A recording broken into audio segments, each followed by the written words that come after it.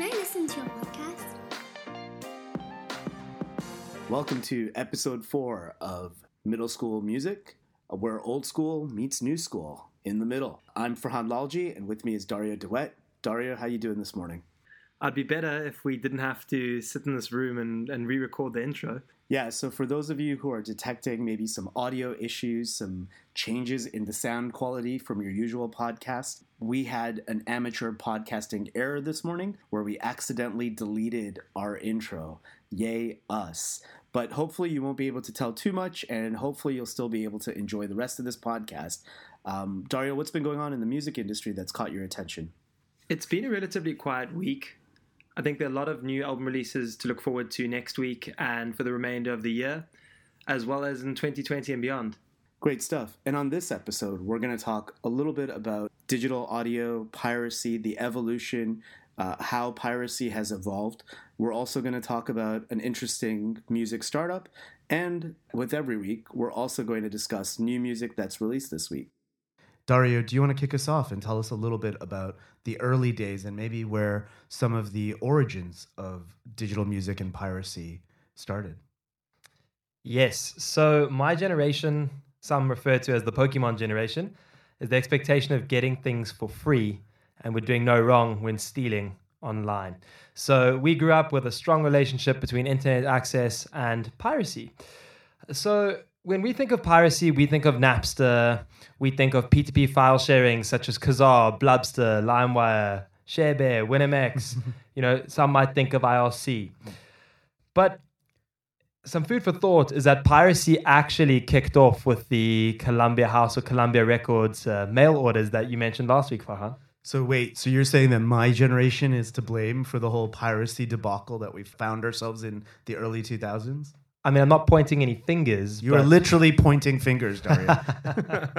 Maybe to give some context as to why I see it through that lens. Well, as Farhan mentioned last week in episode 3, you would receive a weekly catalog of, or in some cases, monthly catalog of new album releases from Columbia Records. And you would attach a penny to that. And then you would receive the albums and send back the ones you didn't like. And the kind of album of the week or album of the month, they would send that physical copy with a bill or an invoice for you to pay. And so in some cases, you were either writing a check, because believe it or not, people did that back in the day. So you would write a check for this amount, but you would also give them all the key information around your personal statement, your address, your phone number, all of these details to provide Columbia Records with who this person is. And then they could, I guess, kind of attach that to your credit worthiness and then unlock the distribution of the Columbia House subscription. Because that was actually one of the first music subscriptions, right? It was kind of seen as, you're going to subscribe to this. Yes, you're going to pay a penny or a pound or a dollar or whatever it might be up front, but it's basically an ongoing subscription over a period of time.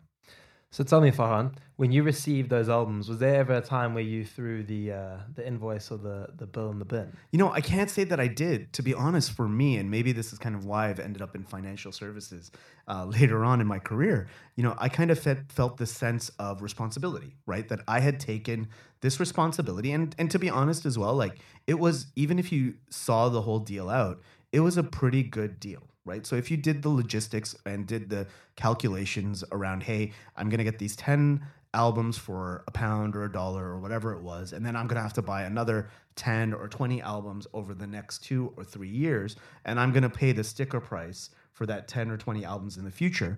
Overall, because you got those 10 albums up front, the average cost of the album would be much cheaper than going to your HMV or Sunrise Records in Canada or the Tower Records or anything else in the US as well. Yeah. So I think you either may be an anomaly in that instance or the case I'm about to point out is the anomaly case. But you hear of stories of kids during that, or teenagers during that era would receive the albums and chuck the invoice. There's a case that I read online where a guy was caught out by his parents eventually, considering he had this massive CD collection, and they were wondering, where did you get this from? And his father made him repay all the outstanding debts. But that's where some believe that actually is the origin of where getting music for free or hacking the system kind of worked. That's really interesting, right? Because you get, I guess, kind of like piracy or theft really would have started in the record shop, right? Like you go in and maybe you take what's not yours and you walk out with something under a shirt or something else, right? That would have felt a lot more like theft, right? And I guess in this instance, it's that transition of something that's an obvious theft to something that's a manipulation of a system, right? And I think that's what you're seeing. And when you talk about Columbia Records, that's the first real kind of manipulation of a system rather than an actual physical theft that's happening in a retail environment. Couldn't agree more. Now, the onset of digital piracy really kicked off when the MP3 was designed by Karl-Heinz Brandenburg, which is a German acoustics engineer. And he discovered that an audio file could be compressed down to 1/12 of its original size without distortion. So he created this file shrinking technology, which revolutionized the way that music had been consumed since the 90s. So, when the MP3 format became accessible, it really created opportunity for people to start getting creative in the same vein that you just mentioned about redistributing music and it's inadvertent piracy. It's funny you mentioned that, right? Because like I think in the sense where I didn't feel, kind of even the intention to basically take Columbia Records and do that form of piracy, right? In terms of throw the invoice out, I've got my 10 records, I've got my 10 CDs for $1. But what I was perfectly comfortable doing was at the advent of kind of cable internet, where you started to see kind of broadband-like access to the internet. My friend and I, we kind of spliced and split a cable internet access across our apartments. And we were both using Napster, Kazaa, LimeWire, all of these applications to download music. And we would have a shared drive where we were storing that music between us as well, right? That network kind of environment that we had created where we could both dump MP3 files. And there wasn't that sense of, oh, this is theft. It was a sense of, oh, somebody's put this music online and we're acquiring it. It felt very different to walking into a record store and stealing in that sense. But looking back at it, somebody somewhere had ripped the initial MP3, whether or how that was actually collected, we didn't want to think about it. All we knew was we were getting access to free music at that point. I'm glad you mentioned that. Have you ever heard of rabid neurosis? I have not heard of rabid neurosis. Tell me more, Dario. Okay, it's not a disease, but rabid neurosis is the group that was responsible for leaking some of the biggest albums during the early to mid 2000s. Now, what is rabid neurosis and how did this kick off, and who were those people that were on the inside that were leaking this material? Well, it actually kicked off with a temporary employee at Polygram CD manufacturing plant in Kings Mountain, North Carolina in the USA. And he goes by the name of Benny Lytle Glover, also known as Del Glover. And what is interesting here was Glover was an intern at the plant and he wanted to secure a permanent contract. So he went to a party one night of a permanent employee. And at this party, they were playing music which he'd never heard of before. And he was like, where does this come from? And through a bit of discussion and amongst his peers, he realized that this music was actually coming internally from the plant. Now, it was instilled or drilled into their heads that you don't leak music, you will be arrested for it. People had been arrested for it before. But as the music industry started making more and more money during this time, and labels were booming, they were charging more than $14 for a disc. And as we mentioned last week, not all discs were created equally. And so compromised quality, etc., made it almost unjustifiable to spend that amount of money. Then you hear about how the MP3 gets released, and all of a sudden, it planted this idea into Benny's mind that there's an opportunity here to actually create a viable business out of this. So let me get this straight. So there's an individual who's working for Polygram, who's working in the plant, who starts to basically ignore the no theft kind of policy within the production place.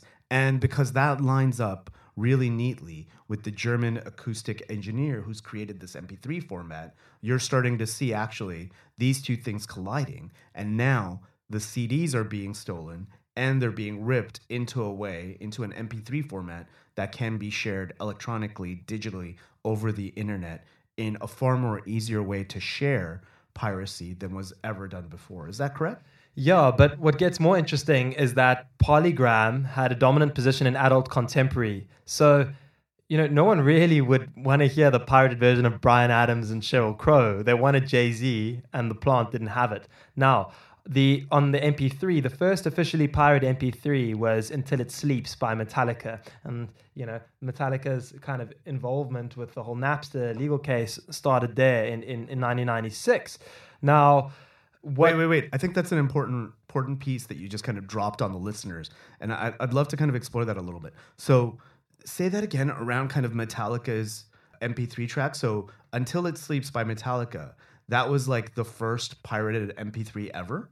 Is that correct? 100%. So on August 10th, 1996, the CDA, which was now renamed Rabid Neurosis, released to IRC, which is a chat network, which some might not be familiar with, the first officially pirated MP3. Wow. So, I mean, I used IRC in the late 90s and the early 2000s. It was kind of like a precursor to the later on kind of chats and global kind of chatting community. I use it too. Yeah. And so IRC, you would have a channel, I guess, right? So there would be channels around music, and people would then share the digital file on that IRC channel. And that music channel was called The Scene. Gotcha. So there was a channel on IRC called The Scene, and Until It Sleeps by Metallica as an MP3 gets released into there. And that, I guess, is kind of that first snowflake that turns into this snowball, that turns into this avalanche of digital music piracy. Well, it all worked out. Timing is everything, and it's the key. So in 1998, Seeger & Company announced that it was purchasing Polygram from Philips and merged it with Universal Music Group. And this changed everything, because instead of focusing on adult contemporary, this just wedged open the floodgates. Universal had cornered the markets on rap in particular, with Jay-Z, Eminem, Dr. Dre, Cash Money, and Lil Wayne. So Glover has now put himself in prime position where he's packaging these albums as part of this underground piracy network in the IRC and on the Wares scene. That's spelled with a Z. Some of you would be familiar with that. And this changed everything. Yeah, I mean, I think, going back to your earlier point, right? It was like going from adult contemporary, where the listeners were probably in their, at the earliest late 30s and onwards, to now you've got an audience of young people who are cash poor, to be honest. Most of them are probably students, whether it's high school or university, right? They can't necessarily spend the $14, $15 on every CD. They love music. These new genre of artists are coming out that are really kind of attracting young people to music. And so at that time, when now you've also got the MP3 coming up, and you've got the access to the Universal catalog, it's almost like there's this perfect storm to unlock digital piracy. Every once in a while, a marquee release would come through, such as the Eminem Show or Nelly's Country Grammar in 2001. Now, what was interesting is that those releases, when they got taken from the label or the recording studio to the actual press or manufacturing plant, would arrive in a limousine with tinted windows, carried from the production studio in a briefcase by a courier who never let the master tape out of his sight. So when one of these albums was pressed, every employee was wanted at that plant. So you're probably asking, how on earth did these albums still get leaked? And why were they leaked? Well, the leader of Rabid Neurosis, who goes by the name of Kali, he would read various documents or financial documents to understand annual reports, what's happening in the M&A space, to understand who owns what plants and who can he get to know in those plants, within those supply chains, to leak that sort of material. And eventually he had strong relationships with every single supply chain manufacturer for every major music label. I think there's another probably aspect to this as well, right? Like as MP3s become more and more popular, as more and more people are downloading software to actually convert their CDs to MP3s, you also get this community of people who are also contributing to this network of music that's available. So while my guess is here, and my assumption here is, while it started with a group like Rabid Neurosis, and where you're seeing this small group of people having access to this catalog, once actually making MP3s becomes a lot more easy for the average person, it probably becomes a lot easier for that average person as well to convert these into MP3s and share them as well on these sites. And all it takes is one, right? Like I remember in my early days in university, and I won't say how, but somehow an early version of the Miseducation of Lauryn Hill fell into our lap. And the first thing we did was, because the person who placed it in our laps said he's going to take it back. But what we did do was we recorded it from CD onto tapes, and then we dubbed those tapes over and over again. So all of us had copies of Lauryn Hill's Miseducation of Lauryn Hill months before it actually was released. Now, if that had been 5-6 years later in the early 2000s and somebody had given me an early release CD, I could very well have almost, without thinking about it, instead of recording it onto a tape, I would have just ripped it onto MP3s and probably put it on a channel like IRC. Very, very sneaky. Now, these albums that were leaked typically appealed to what some call Generation Eminem. It was the computer-obsessed male between the age of 15 and 30. I mean, you can't tell me that anybody between the age of 25 and 50 today didn't know what Napster was. But let's get into Napster. So how does Napster come about? Everyone talks about, Napster is the exemplary case of piracy. Now, what actually happened was Sean Fanning was a user of IRC, so he was part of the Scene channel where Glover was involved and Cali was involved with Rabid Neurosis and leaking this material. And he felt that IRC was inefficient. It had too many barriers to entry. So let's commercialize it. And that was when he introduced Napster. And this is where things come around, right? Because Metallica goes from being the very first MP3 to be ripped to becoming the plaintiff in a lawsuit against Sean Fanning and Sean Parker and Napster, whatever it was, LLC or whatever else, to actually take down the level of piracy that had kind of spiraled to a place where, kind of it was dominant and was having an impact on actual record sales. Yeah, and I think also, Dr. Dre was also involved with suing Napster in a separate occasion. But I think it put labels in a very difficult position because, as in some independence cases, they couldn't afford to really sue the music industry, to sue Napster, sorry. So, you could look at strategic partnerships to try and rather leverage that opportunity in the same way that Spotify has today. I mean, Napster, in my opinion, is essentially a Spotify of the early 2000s. Yeah, I mean, and it's interesting that Sean Parker, who was, one of the co-founders and early kind of capital into Napster, was also one of the first angel investors into Spotify as well, right? So you kind of see that coming full circle. It's just curious that the labels took so long to actually put their feet into the digital scene. And I guess part of that, it's almost that fear of cannibalization, right? So they were worried that actually going full tilt into digital would actually radically reduce their amount of sales. And there was a lot of protectionism in terms of trying to keep their industry as profitable as possible. I wonder if they had actually created Spotify or created a digital music sharing channel much sooner from a distribution perspective, if we would have seen kind of that evolution happen a lot much quicker in terms of what we saw instead.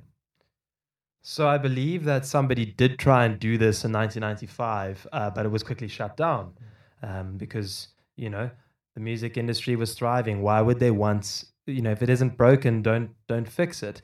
But what I felt was quite intriguing was the industry not only sued Napster at the time, but the RIAA also sued Diamond Multimedia, because Diamond Multimedia was the first company that created a commercially successful MP3 player. However, they lost the case, and Diamond walked away unscathed because the judge said that the MP3 player was just a hard drive and that they couldn't limit sales.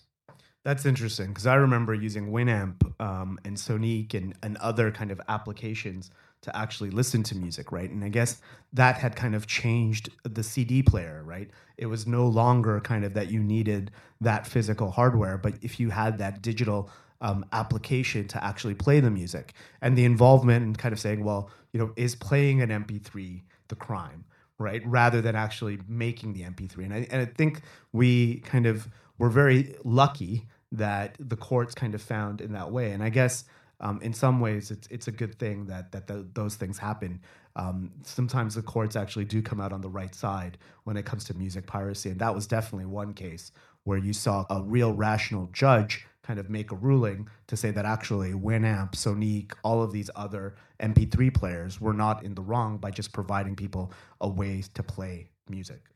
I agree. And for me, being I grew up in Cape Town in South Africa, I was exposed to this world in 1997. I remember having Winamp with the worm skin, and I was taught that you could download music. And, being geographically located where I was, music releases took a long time to get there. They were expensive. You would read about something in a magazine, and you'd want to hear it, but it would take ages for that album to come. This just reduced that lead time. So, I went through the motions of the Napsters, Audio Galaxies, Kazaa Lite, Blubster, LimeWire, ShareBear, Winamp. Okay, we know there were a lot of these. And but the point I'm trying to make is that on top of that, we also had super slow internet that cost a fortune. And on the point of internet speed, that was the stimulus, or part of the stimulus, for Daniel Ek's idea, which is now Spotify, because Sweden had, I think, the fastest internet speeds in Europe, and it was uncapped. The music industry was going through a terrible time in 2008 around the crisis, and the market was just fertile for the taking. I mean, a couple of things to kind of point out, still staying in those early 2000s. It was interesting to see how, other than kind of the courts, artists and labels were fighting back, right? Because they would also kind of pump new music or kind of files that looked like new music out onto these channels as well, right? So I remember the times when you download something thinking it was a new Jay-Z track or thinking it was a new Eminem track, and you'd open it up and it would be just kind of screeching, or it would be somebody talking saying how piracy is illegal, things like that, to try to kind of get the message out to people who were participating in that digital piracy market. Madonna did that, I think it was in 2005, I believe, where eventually, everyone was, Madonna's new album, download. And it was pretty much... it was like Madonna talking to people saying, don't pirate my album. To put it lightly, I mean, I know Eminem put a take on it in 2013. He released the Marshall Mathers LP2. He put out a public service announcement, kind of a slapstick approach about how piracy is making him tour more and making him take drugs. It's actually, funnily enough, that video has been taken down. You won't be able to find that online. And that kind of led us to the labels, to the artists actually realizing that this kind of model was coming whether they liked it or not, right? I think we saw that actually what we needed to do was kind of move into something that was a little bit more legitimate. And I think there was probably some like hard kind of milestones that happened, right? Like people actually did go to prison. There were actually some real kind of heavy consequences to piracy that made the market, and both sides of the market, both the supply and the demand, in terms of the producers, the labels, the artists, and the market themselves in terms of people who wanted access to music, come together to find a solution that actually worked. Do you want to talk about some of those milestones, Dario? Yeah, so I mean, the fight continues. You might have Spotify, and people get put away behind bars, but there's always a new person that comes onto the scene. We've seen countless websites that still offer leaked music online. There was the Mega Upload case, which was essentially almost a cloud server, and they actually got a lot of artist support during that legal case regarding how it helped artists to transfer music and aid the creative process. But Mega Upload was unfortunately the exemplary case. But many of these services or similar services still exist. There are websites that currently exist or forums, should I say, where leaked music is prominent. I mean, there was a site, Music Mafia, which you can actually search online. It's no longer there. It was shut down in August last year. I found it fascinating. They used crypto to trade unreleased albums. They had the Lil Wayne's Carter 5. They have an unreleased Jay-Z and Beyonce album. And they would also sell you the contact numbers and email addresses of supposedly any artist or high-profile businessman or woman in the music industry. That's hilarious. I was watching Carpool Karaoke with Chance the Rapper last night. And he was actually talking about how both Jay-Z and Barack Obama have numbers for their assistants. So Chance the Rapper, if he ever wants to talk to Jay-Z, apparently he calls an assistant, says, "I'd like to speak to Jay-Z," and then Jay-Z calls him back on a private number. And I wonder if part of that is because of these leaks of numbers of the actual artist, so having to change their numbers and their contact details. I mean, I'll be honest. I've been on PitchBook and I've typed in Jay-Z and I've typed in Dr. Dre, and there's a number on there, and I have tried to call them. Dr. Dre's supposed number just takes you to a deadline, and Jay-Z's number takes you to Rockefeller Records. And I just got stage fright, put the phone down. But I'm deviating away. But there's actually something that's some food for thought here is about new age piracy. So it's really about stream ripping and click farms. But stream ripping, if you read the Global Music Report of 2019, stream ripping is a huge problem. And, YouTube MP3.org, which had 60 million visitors per month, was shut down, which led to almost a 26% drop in global stream ripping activity. But the problem still exists. I mean, as of January last year, 2018, you had over 400 million visits for stream ripping websites. Now, part of that, in my opinion, could be because of the fragmented distribution or streaming platform market. So if you go onto Spotify, you'll find that you can't get Dr. Dre's Compton album, but you can get Kush, which was a single release. You can get some features featuring Jay-Z, but you can't really get any of his material, probably because of the Tidal link. So the fragmented market almost encourages this problem. Yeah, and I guess there are different ways that people are looking to kind of solve that problem for themselves, right? So you have whether that's going to YouTube, and I have a number of friends who don't subscribe to any digital distribution of music, but instead will kind of play playlists on YouTube. And there's a lot of contention around how much artists should be earning from YouTube streams as well, right? And that's another way that it's not necessarily piracy in the same sense, but what it is the artist being properly represented or properly getting a reward for their creation, right? And I think that's some of the challenges that we were talking about in the first episode of Middle School Music. And now we're seeing that actually that's still an issue. Even with music streaming sites becoming more and more prevalent. You've got Spotify, you've got Beats, you've got Tidal. All of these things are in market, and they have millions of people using them. But we still see a market for access to these almost free channels for accessing music as well.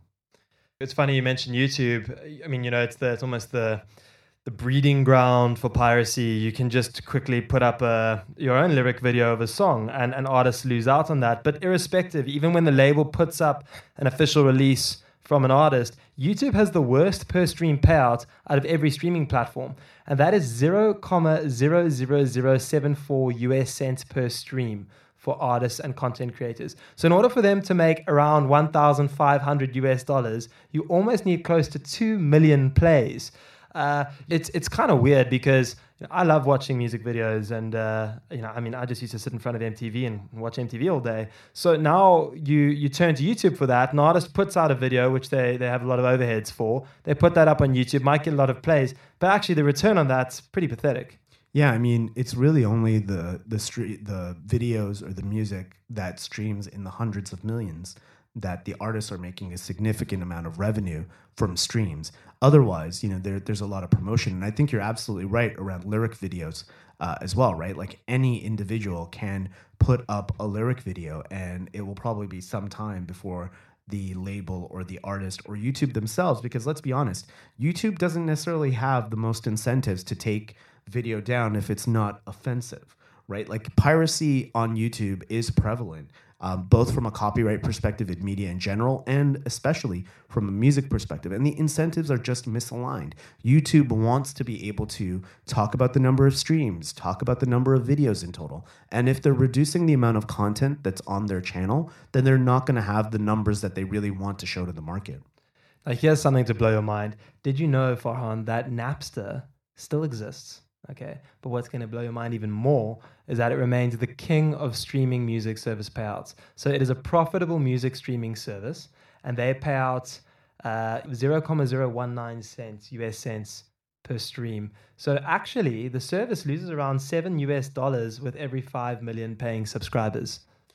So I think we're at a point now where we've seen a lot of evolution in the streaming space. There's probably more evolution still to come as we see consolidation of players, as we see kind of streams and stream payouts evening out, as we see kind of artists working with the labels, working with their management, working with the market to actually come to a place where hopefully everyone gets rewarded at the right amounts at fair levels, and the market is paying what we believe to be a fair price for access to that media as well.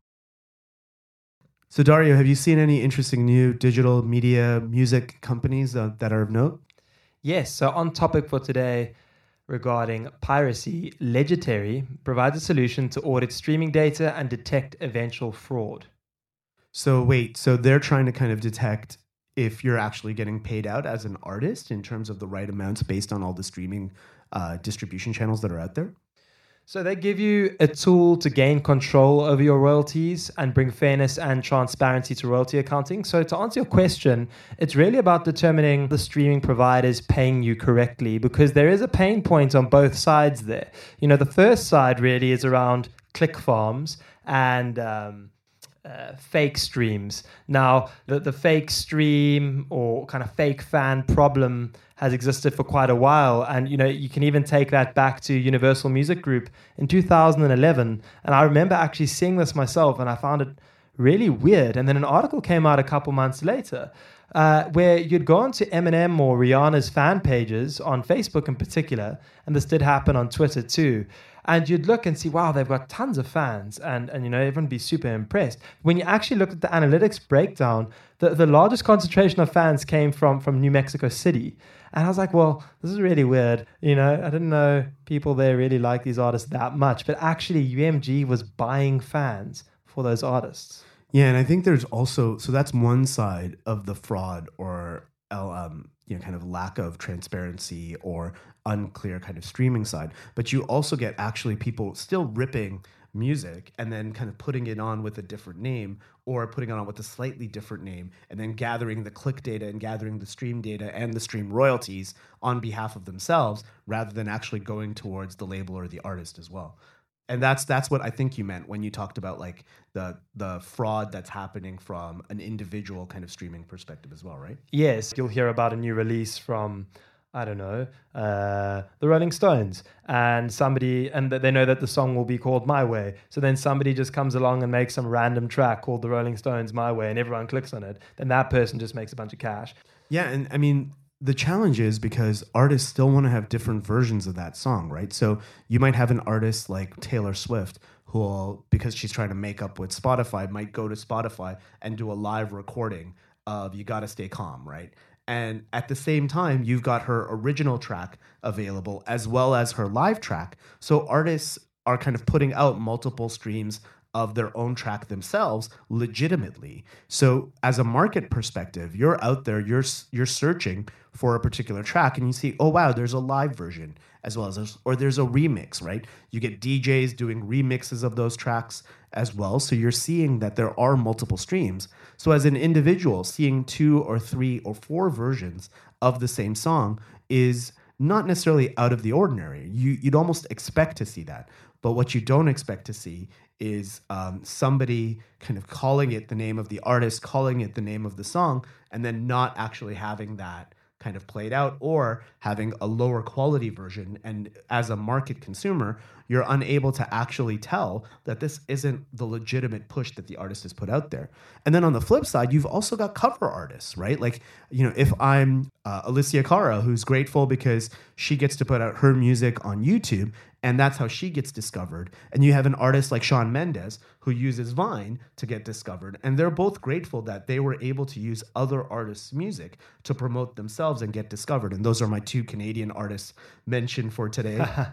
So, you know, we want to pay that fine balance where new artists and new creators can still come onto the market, but at the same time, the originators, the actual producers, the actual artists who are responsible for that art are also being rewarded. And that's the dichotomy that we face in the digital music space.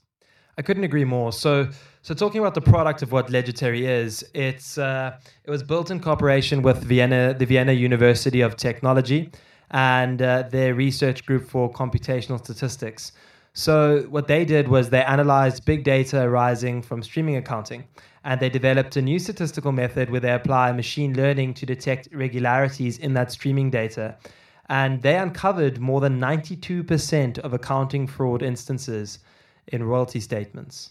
Now, in an industry which it's very difficult in itself to make money these days, it's pretty awesome to see that fraud detection software is becoming more prominent in the space. You see click farms are a big issue, particularly in the Chinese music industry. Yeah, and I think that could be an episode on its own. So I think that's a good place to hopefully end this review of legendary and new companies in the music space. All right, Farhan. So it's New Music Friday. I see Yellow Wolf has released a new track called Opie Taylor. He's got a new album coming out on Friday, the 18th of October. It's his first release since Sadie Records, coming out on Slamerican, so that's independent. Other than that, for me, there hasn't been too much that's too exciting. My guilty pleasure, I've been listening to Pryda, bit of a techno, some good house there. Otherwise, Busta Rhymes, The Anarchy from 2000, some great collaborations there with MOP and Lenny Kravitz. But why don't you tell me what you've been listening to? So I found some deep cuts in the New Music Friday playlist this week. I was really interested to see there's a new track by the Black Eyed Peas and J Balvin called Ritmo, which is from the new Bad Boys movie, so Bad Boys for Life. Nice. So that track is really interesting because it's also based on, I don't know if this was probably well before your time, but an old dance track called The Rhythm of the Night by Corona. Oh, yeah. Yeah, so the new track with Black Eyed Peas and J Balvin is basically lifting that sample, and I think it's really, really well done. That's interesting. I know a couple artists have tried to remake or reinvent songs using that sample. Let's hope this one makes critical acclaim. Yeah, I think the fact that it's tied into the Bad Boys movie as well will help from a promotional perspective. And J Balvin is, pretty hot, as we've talked about in the past, with reggaeton music and the Latin flavor. So I think that combination with the Black Eyed Peas and will.i.am's voices is a really interesting track. I was also really interested. I thought you'd be interested in the new Logic featuring Mike Posner track. There's a track called Fun Up Here. And it's quite interesting because it's literally back-to-back on New Music Friday with this song called Routine by Wale, Meek Mill, and Rick Ross. And the interesting dichotomy is Fun Up Here with Mike Posner and Logic is talking about everything outside of money. So talking about like almost how, and this might sound a little bit cheesy, but how you can't fill your heart up with money. And then right after that, you've got a track with Wale and Meek Mill and Rick Ross all talking about the drip, all talking about their cash flow and their ability to spend money. So it was quite an interesting contrast. I got to listen to those. You talk about Logic. I see he's featured on a track with A$AP Rocky and Juicy J called Twisted, which was led by French Montana. Yeah, and so there's a lot of really interesting hip-hop this week. I mean, I also have been playing this week Gucci Pajamas by Guapdad 4000, Chance the Rapper, and an old school heads favorite in Charlie Wilson as well. And then I was really fascinated to see that there's a U.S. television series called Godfather of Harlem that's on the Epix network, a network that I'd never heard of, and a show I'd never heard of. But the really interesting thing to me was Swizz Beatz is curating a playlist for that television series. And there's some amazing songs by Jidenna, by Swizz Beatz himself, by Rick Ross, by A$AP Ferg, by Skip Marley, by French Montana. But the one that really caught me by surprise was the reemergence of DMX on a track called Just In Case. You've got the Godfather of Harlem soundtrack produced by Swizz Beatz with Rick Ross and DMX. And it's nice to see that DMX, while, you can obviously tell he's been out of the game for a little while, he still has that customary kind of dog growl. Exactly. And so that was fun to listen to this week. I see DMX has re-signed with Def Jam since being released from prison. And I'm glad to see that he's finally making music again. I hear that Def Jam's pushing him to release a Christmas album. Now, I don't know if that means an album by Christmas, or for Christmas or an actual Christmas album, because he did do a rendition of Rudolph the Red-Nosed Reindeer and it did gain a lot of traction. And I do think that actually could sell. So let's wait and see what happens. It's October. I refuse to talk about Christmas. The other thing that my guilty pleasure has been yacht rock. Are you familiar with yacht rock? Is that a genre or a person? It's a genre. So yacht rock is late 70s soul-inspired rock. So Mike McDonald joined the Doobie Brothers in the late 70s, and they had a song called What a Fool Believes that won a Grammy. And it kind of spiraled into this genre of Mike McDonald, the Doobie Brothers, turned into basically all the way up to Hall & Oates and that kind of area of music. So you've got Robert Palmer, you've got the Doobie Brothers, you've got Mike McDonald, you've got some of the Eagles tracks could kind of qualify as some yacht rock, some of the Pointer Sisters and things like that. So the late 70s, early 80s kind of mix of rock into pop has been my guilty pleasure this week. Very cool. I've never heard of it. I must check it out. I mean, I must say I'm a bit of a rock fan. Also been listening to a bit of Velvet Revolver, Motley Crue, and some of Slash's new material. So hopefully that you can see that we're not just kind of one genre wonders here at Middle School Music. We're old school meets new school. We do cover all genres and all interests. All right, thanks for listening to another episode of Middle School Music, where old school meets new school. You can find us on Twitter at MDLSKL_music. I'm Farhan Lalji. You can find me on Twitter at Farhan Lalji. And Dario, where can the good listeners find you? I'm Dario Devet, and you can find me on Twitter on @Dario_Devet with a W. Thanks for listening, everyone. Thanks, everyone. Ciao. Bye. Can